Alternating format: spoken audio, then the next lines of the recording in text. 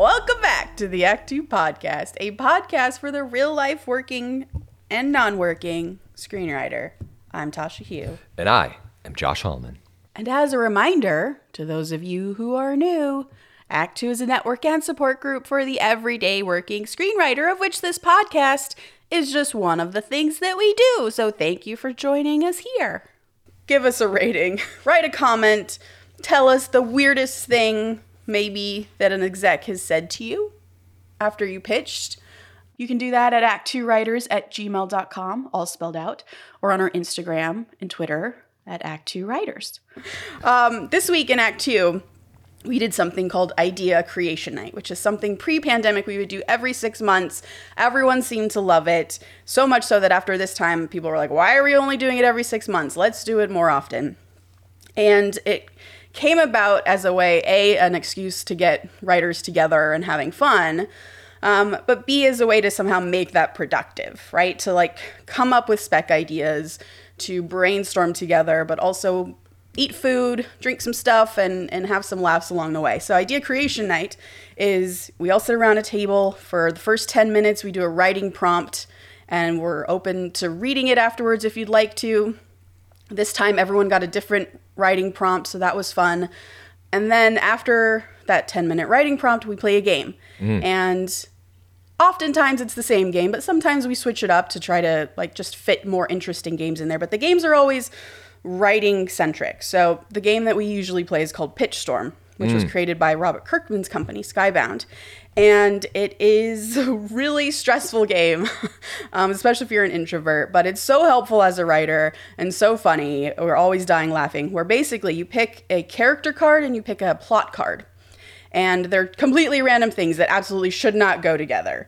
And then someone in the group plays the executive, and they get notes cards. And on the notes cards are things like, that's great, we love that, but we were thinking that maybe your main character should be an Elvis hologram.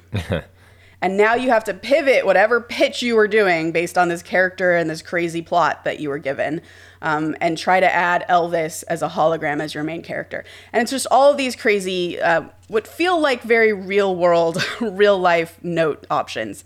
Like, you know, we've been noticing that puppies are really tracking for our audiences. Can we make this a dog movie instead? I like that. So that's what we were doing. And that's why Tell Us the Weirdest Thing an Exec Has Said to You really came up for me, because we started then sharing stories afterwards of like, man, the notes I've gotten after a pitch have been really, really crazy. And that was a really long tangent. No, that was great. Yeah. One of the things we are going to do with our Patreon is to throw a little Idea Creation Night in there for everyone. All right. You know, I was going to go right into This Week in Writing, but I realized we haven't done a spec check in quite a while. Oh, yeah. Spec check. Spec check. That's right. Well, Tasha, my progress hasn't been great. I'm writing 2 different things right now. Oh, so you've entered a new spec into the mix. It's always kind of been there, but so I was struggling so much on my one spec that I was like, you know what, let me just get this one idea out. And I was in the flow. I happened to go on a ride along, which is a story for another day. I happened to be in this mindset that I needed to get this other idea that's kind of been brewing in my head for quite some time, just onto paper or onto screen. Like a police themed idea. There's some police, yes. Okay, got it. And so I wrote that out. I actually have the outline that I was actually thinking of sending to you guys. There's just a lot of holes in it. But so there's that. I started to kind of work on that, but at the same time working on my other spec, and I'm somewhere in Act 2. Okay. So you've progressed since we last saw it. Yeah. I've just been slowly churning. My headspace has not been great. I've been trying to get in the right headspace, but I don't know, these last couple months, I thought, you know, when everything was like going to shit, you're like, you know, I'm just going to jam out a couple scripts. Yeah. And then all of a sudden you get all depressed and you're like, wait a minute. What's the point? We're never going to have movies again anyways. No. They're never going to hire real people anyways. And why am I doing this? aliens are here. So what does any of this matter? Yeah, now we have aliens. We've got AI aliens, maybe. Who knows? But anyway, so that's where I'm at with my spec. Slowly churning away. Okay. I feel like I'm in the same miasma. I got notes from my manager, which I mentioned, and I was, if you recall from the last spec check, was very excited by her notes. I thought that they were giving me everything that I needed to go in the right direction. But then when I sat down to write it, what I thought was just going to be some fixes in Act 2, the scenes that I added for the Act 2 scenes were really good, and I really liked them, but then it completely changed everything else around it in an unexpected way. Because I liked those scenes so much that the movie then became more about that than about what I was doing outside of it. And I was like, well, shit, now this script is about like 5 different things instead of 1. And it's so confusing. And I've lost track of why I loved it. That was the thing that was worrying me the most. And that tends to happen, actually, when I get notes from my manager, because she introduces, I mean, her brain thinks totally differently. Even than us writers, when you go to writers group, I feel like our brains are very similar because we're all writers. And she's not. Her brain thinks just very differently. And so suddenly I'm thinking about the movie differently, and I often lose track of like the thing that inspired me the most about this.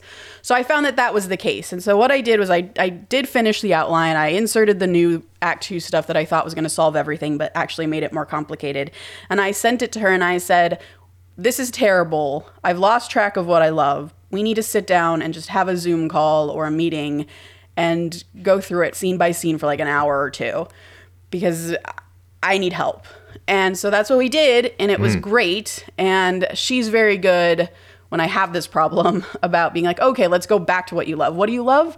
Okay, let's talk about why that's missing. Rather than trying to force me in a direction, we went back to basics, basically, which I really appreciated. And so I am in the process of revising my outline, which is now totally different. I actually, when I texted Josh and Dave, friend of the podcast, that what if I took all of this actual B-story villain stuff that you've already read out and made it not that? And you guys were like, okay, that's much simpler. Yeah. So when I texted you that, though, I'm like halfway through my outline. I'm into the break into Act 2 in my outline. And I had this revelation that I needed to basically take out the mother-daughter story that I'm working on and just make it a woman without a kid, because that was clouding up what I wanted to do. And so that's where I am. I have to go back through the first act and change it and get rid of the daughter and get back on track. So I feel behind because I told you guys that I would be submitting it on Sunday, and today is a Friday that we are recording. So I got some shit to do this weekend to get it to you on time. That's where I am. I love that. Writing's hard. It is hard. You and I had done a brainstorm together, which, well, yes, and for an idea that we're working on. And at the end of it, I was saying to you, I was like, wow, it's really easy to do this when you're with another person and you're just bouncing ideas. You forget how hard it is when you're by yourself. Yeah. And you're stuck. Like we were talking about, you can, when you're brainstorming something, you're like, a day, you're thinking about like one relationship that could be solved in 5 minutes in a conversation with someone who's kind of on the same page. 100%. Yeah, I feel that way now. And when I texted you guys, and the reason why I did was because I was feeling that exact thing. I was like, it would be so easy if I was just on a Zoom with Josh or Dave and I could just talk through these things, and maybe we like shared, the same, we work on Milanote, Josh, where we can both see the sort of the structure all at the same time, because like it's basically note cards in this app. And like that would just help me so much right now. And I didn't have it really, but I always love that I can text you guys these questions and we'll answer. Always. But yeah, it's tough. It's tough. I'm in like the sad part of writing right now. Damn. Because I also, like you, I was like, I feel like I should have been done by now. We started this strike on May 1st, and I should be done by now. I had intended to, because I have a goal buddy who we like planned out when my spec should be done. He's like, you should probably be done with your Act 2 by the end of July. I'm not. I'm still in my outline. Listen, these are the unforeseen circumstances of like, first of all, you're busy number one, just with other stuff. But also, the world's in a really weird place. And I feel like sometimes we take that for granted because a lot of times we're like, okay, I'm just going to write a spec. And then you forget, like, there's circumstances happening around you that just come and knock your brain out of spec mode or writing mode. And if you don't have some very defined work schedule, it is so hard to get things done when crazy things are happening around you. This is a good point. I need to go back to the David H. Steinberg writing schedule. The other day, I was sitting down to write, and then that dude came out and was like, we've got aliens. And my day was shot. I was like, wait, what? And I was just texting you all day like, there's aliens. I'm going to get to the bottom of this. And I went down a really dark rabbit hole. And anyway. And that was at least a day and a half worth of writing gone. Definitely. I was messaging you about it last night. Yeah. Yeah, so... No one is taking this seriously, by the way. None of my friends, I told you, none of my friends over text. And then, like, I was talking to a bunch of writers, and they were like, oh, ha, ha, ha. I'm like, no, we're going to die, guys. They're like, are we, though? Yes! Well, listen, the last thing I'll say about this is I have a friend who is skeptical of the guy. Gersh? What was his name? Grouch? Yeah. He was a little skeptical about his testimony. Okay. So... there's reason to be skeptical, but anyway. Moving on. Screenwriting podcast. I have a This Week in Writing. Are you okay if I get into it, or would you rather I save it for next time? Hey, this is the podcast. You do what you got to do. Okay. This Week in Writing.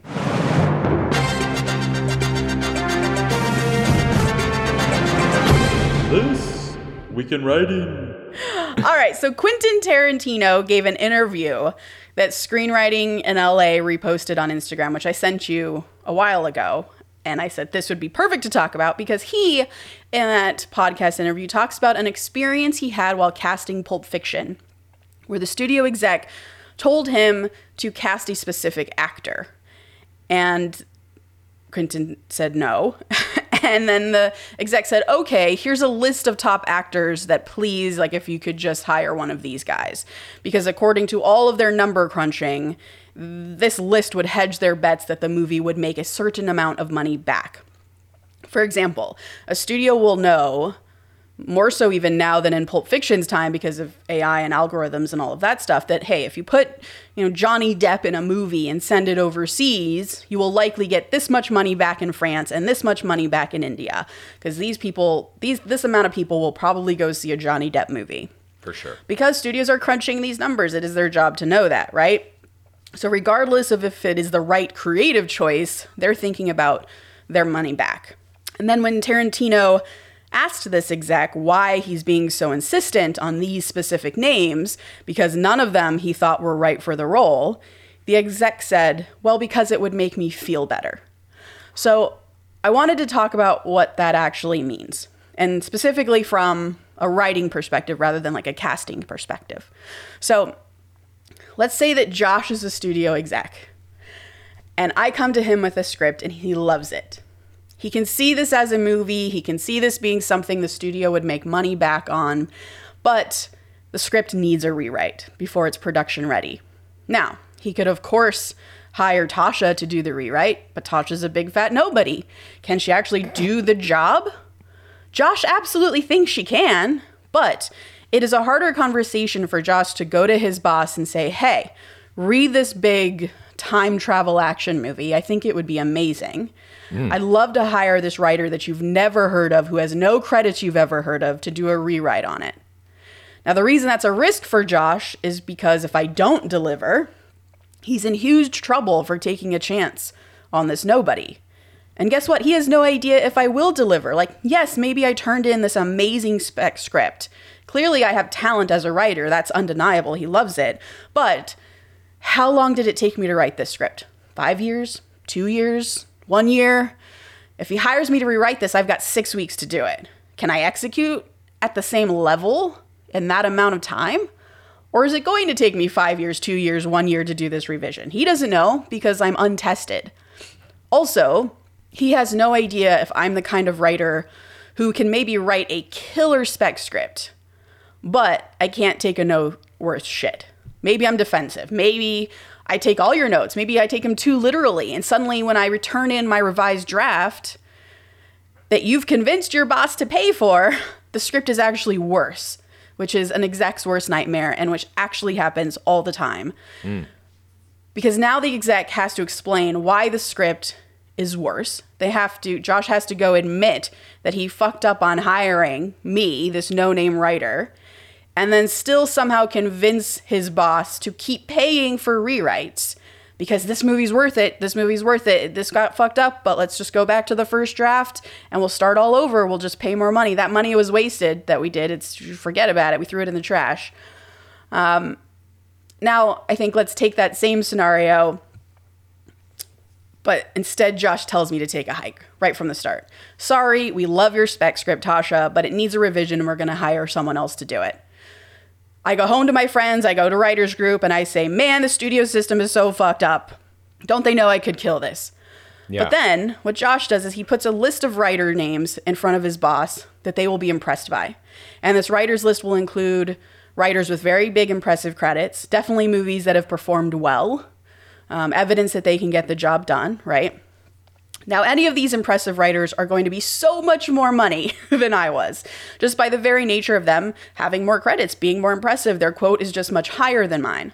But if Josh hires Christopher Nolan to do a rewrite on his script, obviously Nolan doesn't do rewrites, he does his own stuff, but just as an example, if he hires Christopher Nolan to rewrite this time travel action movie and pays him a few $1 million to do it, and the script now comes back worse because Nolan fucked it up, which happens, guess who's not going to be blamed for that now?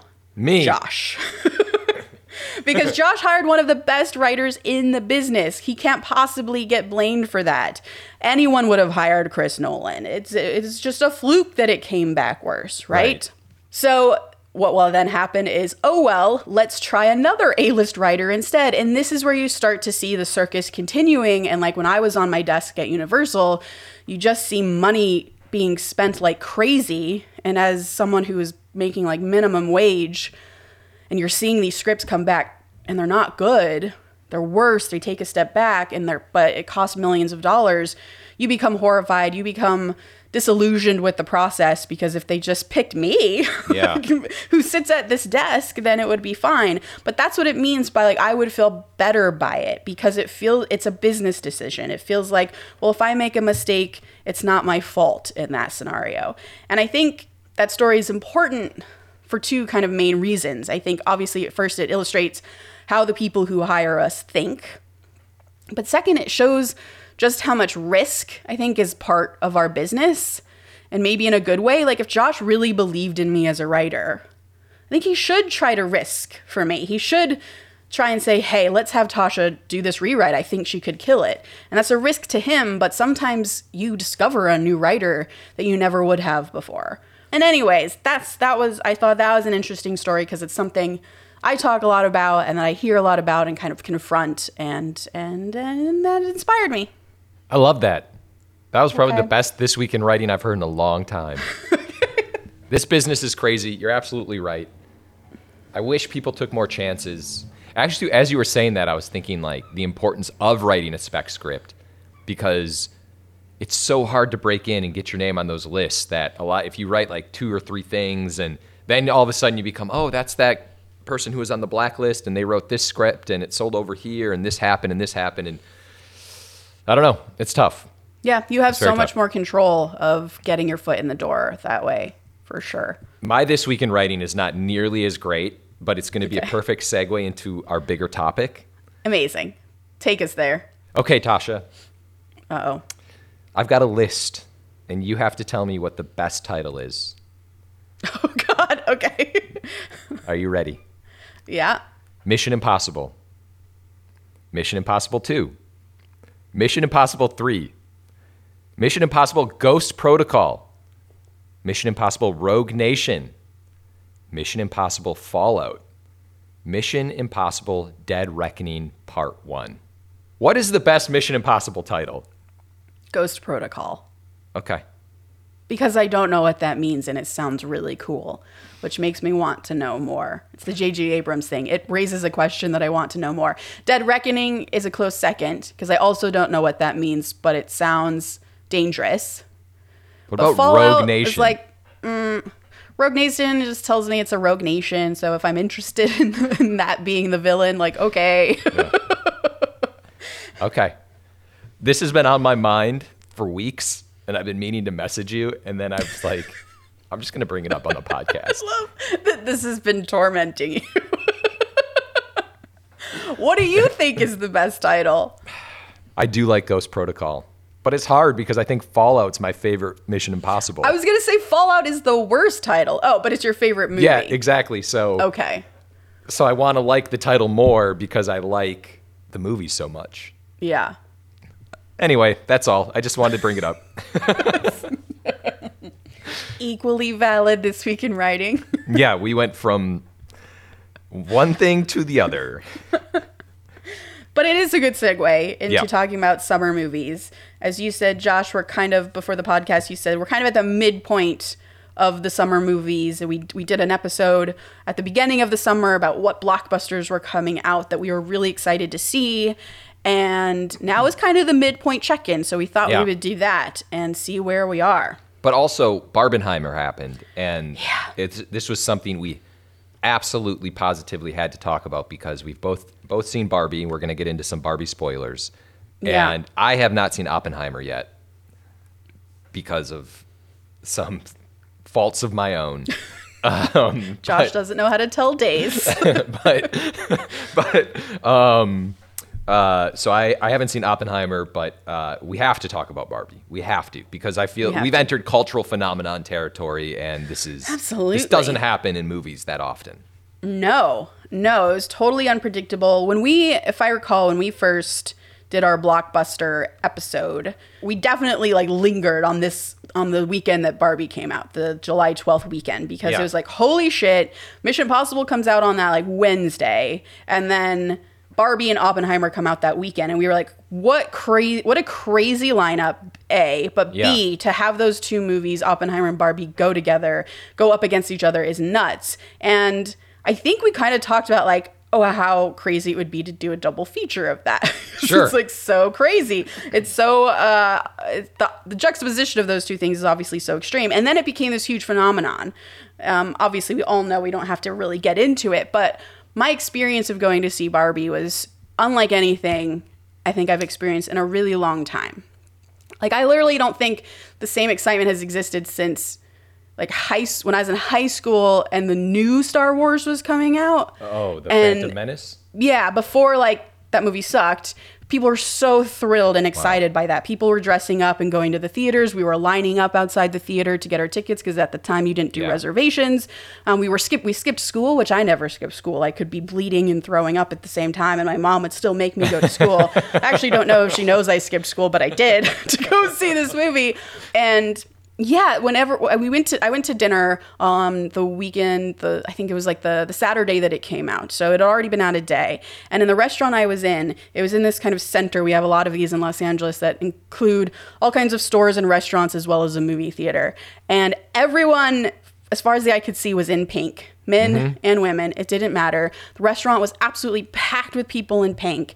And the waitress was saying, yeah, we've been so busy because of Barbenheimer. And they even had a pink drink that they were just selling like hotcakes because it wasn't Barbie themed, but they would say that it was when they were, the waiter was pitching it at the table. Yeah. And it was one of those moments where, especially in the midst of a strike, it just was a reflection of how important our business is for the economy in general. Yeah. And we got to get back to the table because this is important, and just the excitement is why we make movies, and this hasn't existed in so long. And I'll stop talking now. It was just so cool to see.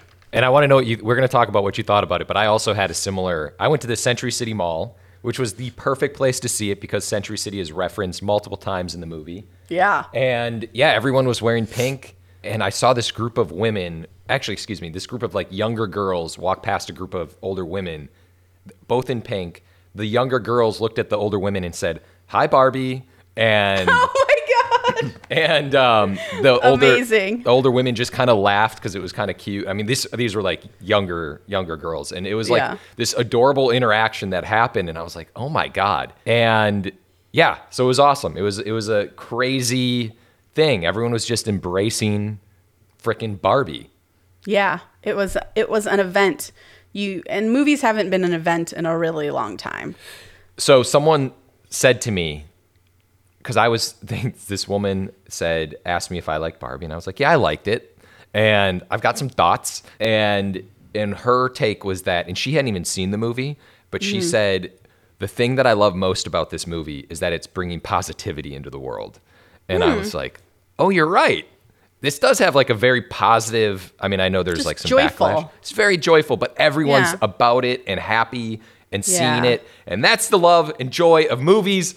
That's all. Oh my God, kills me. All right, what'd you think of Barbie? Spoilers. So, spoilers. We did it wrong.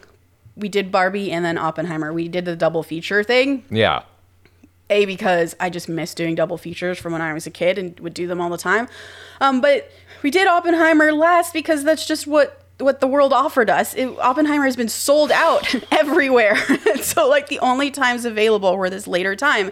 And I was nervous about that, and rightly so, because we watched Barbie and we're like on a high. We're eating lunch and we're just talking about it. This joke made us laugh. This is a quote that I'll remember forever. And this is where I had problems. Like we were just engaged with the story. And we did have problems with the story itself, just from like a very literal writing level. But it's one of those movies where I don't give a fuck. Yeah. Because it was so fun to watch that it didn't bother me. Okay. But then we see Oppenheimer at 2:30. We get out in the evening, and our drive home is just silent. We're not engaging each other. Our heads are like low. It was just not a good way to end our day. But also enjoyed Oppenheimer. I'm not a big fan of World War I onward history, just because it depresses me, and this movie was depressing, but beautifully shot, beautifully told, incredibly well acted, all the things. Okay. Yeah, you definitely went the wrong way. Even Tom Cruise said you had to do Oppenheimer first and then Barbie. Greta said it too. It's just, the world didn't allow it. No. So I think it sounded like I didn't like Barbie. It did. But I did like Barbie. Good. I thought Gosling was the best part. He's amazing. Of Barbie, which is so good. Kind of funny given the movie. Yeah. I think you're right. I think for all the problems, like weird, like nitpicky things, it doesn't matter because it was a fun experience. Yeah. I feel like we've talked about this recently, right? This idea that if you love something, the nitty gritty of it doesn't matter. Oh, we were talking about Mission Impossible. I don't remember if it was on the podcast or just separately, but we were talking about Mission Impossible and how the actual plot of it is extremely confusing. Like I got lost several times about who's the buyer? What are we doing in this location? And I got over the confusion very quickly because I didn't care, because all I knew was that Ethan cared about it, and I was able to track what Ethan cared about in every scene enough to pull me through emotionally to everything. So like the logistics of stuff mattered very little. And I had a recent experience on my own show where I've been struggling a lot with this episode because it's like an information dump episode. And I've actually had to rewrite it after getting animatics back, which is never a good thing, in order to make it clearer and to like thin out the exposition, and then got the new animatic back after that. And the exposition is still kind of confusing just because it's a lot of information. But now we've adjusted the emotions, and now I don't care. Yeah. Like if you rewatch it, you'll probably get all of the information the second time, but you're going to be emotionally pulled through the episode so well that I don't think you're going to care that you missed some of the little stuff. And that was a huge lesson for me as a writer. Wow. So yeah, if your main character cares so much, it makes you care. Yeah, and if what they care about is clear, if their emotional journey in every scene is clear, and their want in every scene is clear, then you're good. The audience doesn't technically need to know what the MacGuffin is, which is why it's a MacGuffin. It's the thing that doesn't matter, but everyone's going after it, right? God, I love MacGuffins. Yeah. Which also, by the way, what's so crazy about Barbenheimer, what we talked about, is that it totally kind of washed away Mission Impossible. Yes. Which is even hard for me to wrap my head around. I know. And it's upsetting to both of us because we want nothing but this movie franchise to succeed exceptionally so that it can continue on forever. Yes. And I really liked Mission Impossible. Me too. Yeah, as of this podcast, Barbie has made $528 million globally. Oppenheimer has made $265 million globally. And Mission Impossible has made $378. So it's in between the two. So technically, I mean, I kept reading all these articles and I texted you this sort of conundrum where I took a screenshot when I Googled Mission Impossible box office. Yeah. Where half the articles that came up were like, Mission Impossible is a flop. And it's one of the worst openings in all of Mission Impossible history. And then other articles were like, Mission Impossible is making so much money. It's grossing so much worldwide. So that aside, it's made in the middle between Barbie and Oppenheimer. And it came out just a few days earlier. Yeah. I'm sure everyone expected like the Tom Cruise $1 billion thing, but it's still making a lot of money. It is, but right? the thing with Oppenheimer is Oppenheimer then took over the IMAX screens. Yeah. Which was not, I guess, smart on Paramount's part to release Mission Impossible before another movie was going to take over IMAX screens because you want Mission to be in IMAX, right? But then, on the other hand, they couldn't have predicted Barbenheimer. That's impossible. That's humans being really weird. Well, you bring up a good point because can this phenomenon of Barbenheimer be recreated in a sense of like a counter programming down the road? Let's just say there is I can't even think of it off the top of my head. Just like the happiest movie you can think of being released with something completely opposite in the future. Like, do you think we can ever get a Barbenheimer level weekend again? I think the studios will absolutely try now, but it will feel forced. Yeah. So studios will talk to other studios.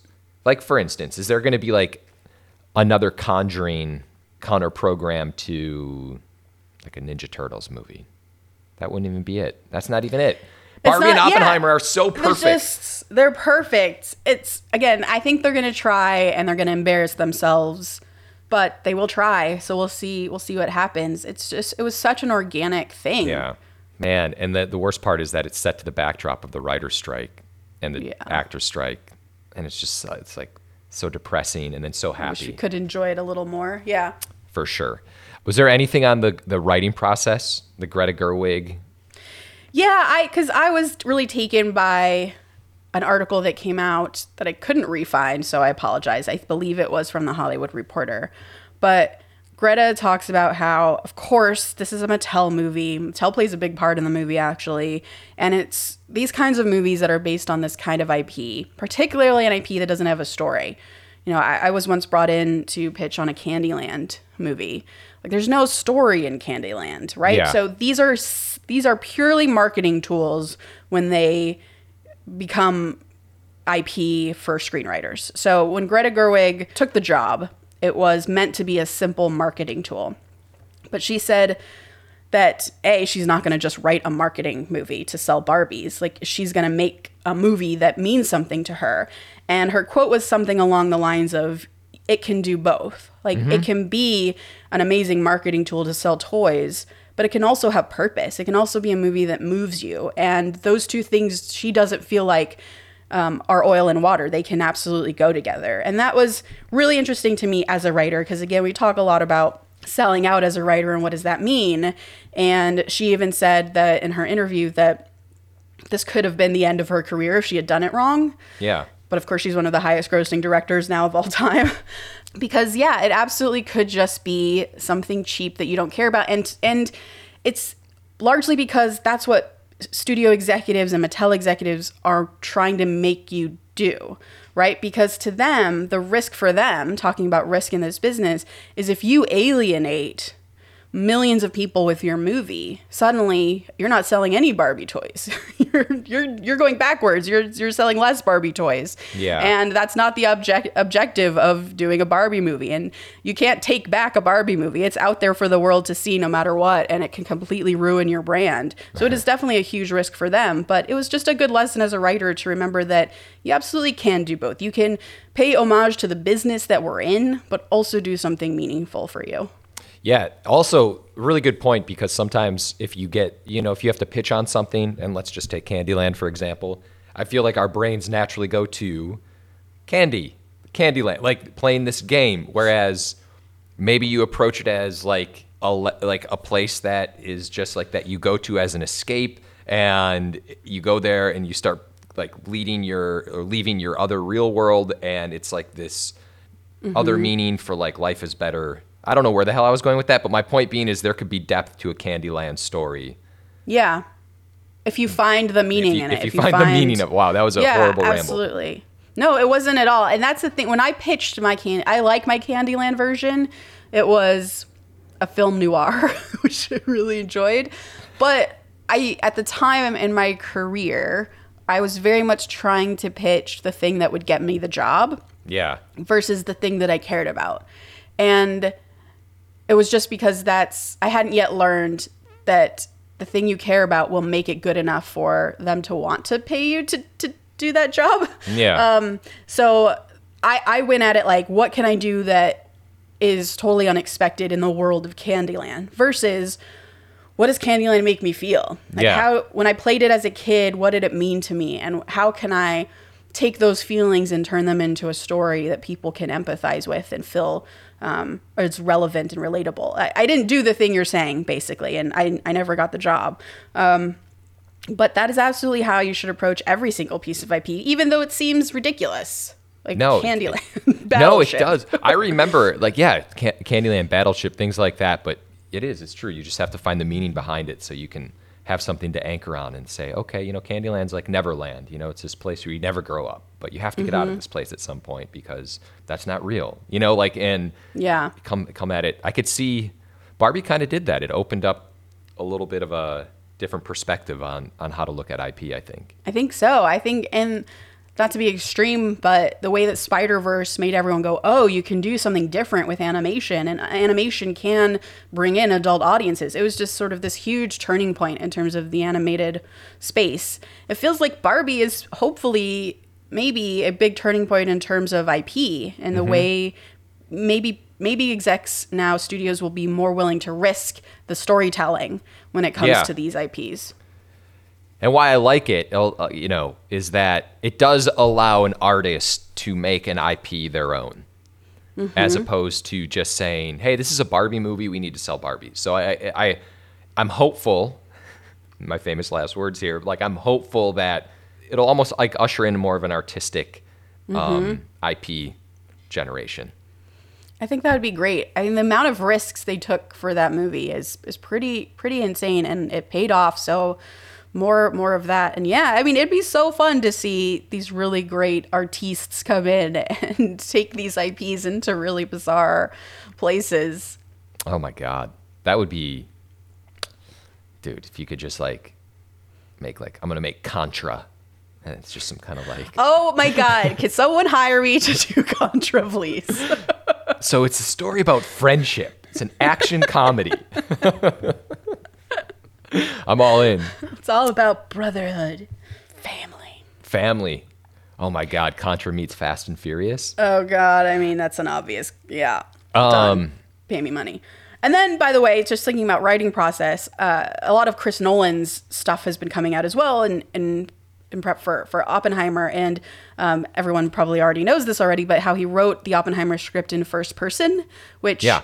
No one has really ever seen. It shocked all of the actors that he sent it to.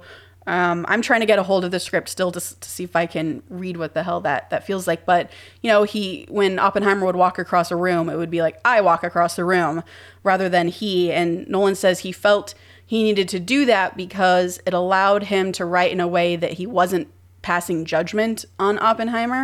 At least that's how he hoped it would come off. That it was just you're experiencing a man's experience versus if you're writing he walks across the room, the way you describe the way he walks across the room is going to pass judgment on the way he's walking across the room, just automatically from that perspective. So it's super interesting. Wow. I bet now we're going to see a bunch of scripts in first person. Yeah. Nolan is really talented. I know. He's so talented. And I love what, I really have been reflecting on is how he decided to do this movie. It wasn't like, hey, the world needs an Oppenheimer movie, or hey, there's a job that I need to get, or hey, I need to pay my mortgage, I'm going to desperately write something. It was, he's definitely in a privileged position where he can just choose what he wants to work on. But for him, he said that he knew nothing about Oppenheimer and knew a couple quotes, as I think we all do just studying history. And then after Tenet, Robert Pattinson gifted Nolan a book of quotes from Oppenheimer. And that was what got his brain starting of, this man is really interesting. I need to find out more about this man. And then a biography came out, a book, and he devoured it and was like, yes, I want to make this book into a movie. But Nolan's IMDb is nuts, right? Interstellar and Tenet and Dark Knight and Oppenheimer, Dunkirk. He's all over the map in terms of subject matter, in terms of genre.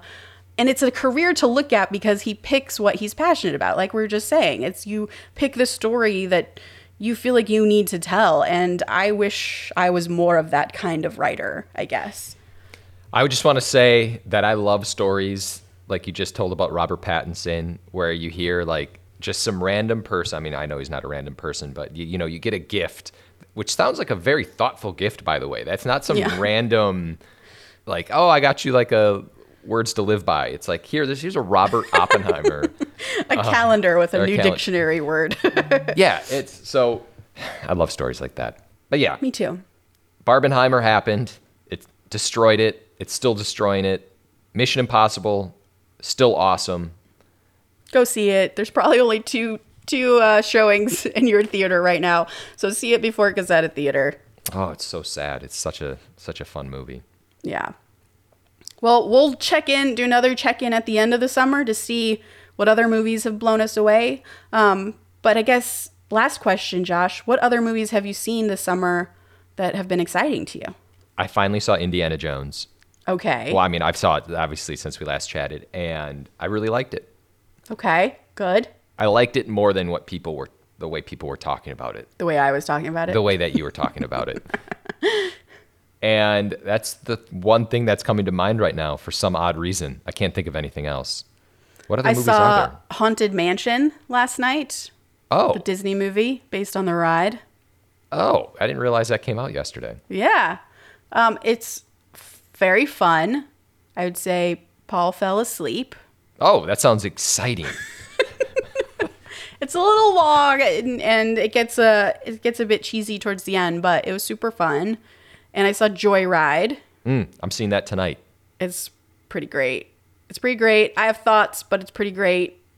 Okay. Is it one of those movies that you're sad that it went under the radar? Or do you understand why? I think I understand why. We can talk about it once you see it. I wish it had pushed. There's something off with it that I have thoughts on, but I don't want to ruin your experience. So great. Yeah, I'm going to see Joyride. I want to see Haunted Mansion, and Teenage Mutant Ninja Turtles is coming out next for us. Definitely be seeing that. And we already have our tickets, and we're doing a Teenage Mutant Ninja Turtle themed workout, and I'm probably going to wear some kind of Michelangelo outfit. I don't know. Yeah. I'm excited. See, this is why we need movies. This is it. It brings so much joy. I love it so much. All right. Quote of the day. Freaking quote of the day. All good ideas start out as bad ideas. That's why it takes so long. Steven Spielberg. Please remember to rate and subscribe. Follow us at ActTwoWriters for more awesome writing stuff. You can follow me, Tasha, at Story Thursday on Instagram and Threads, or on Twitter at Tasha 3.0. You can find me on Instagram as Josh Hallman, and on X. Oh, shit. Oh, God. As Joshua Hallman.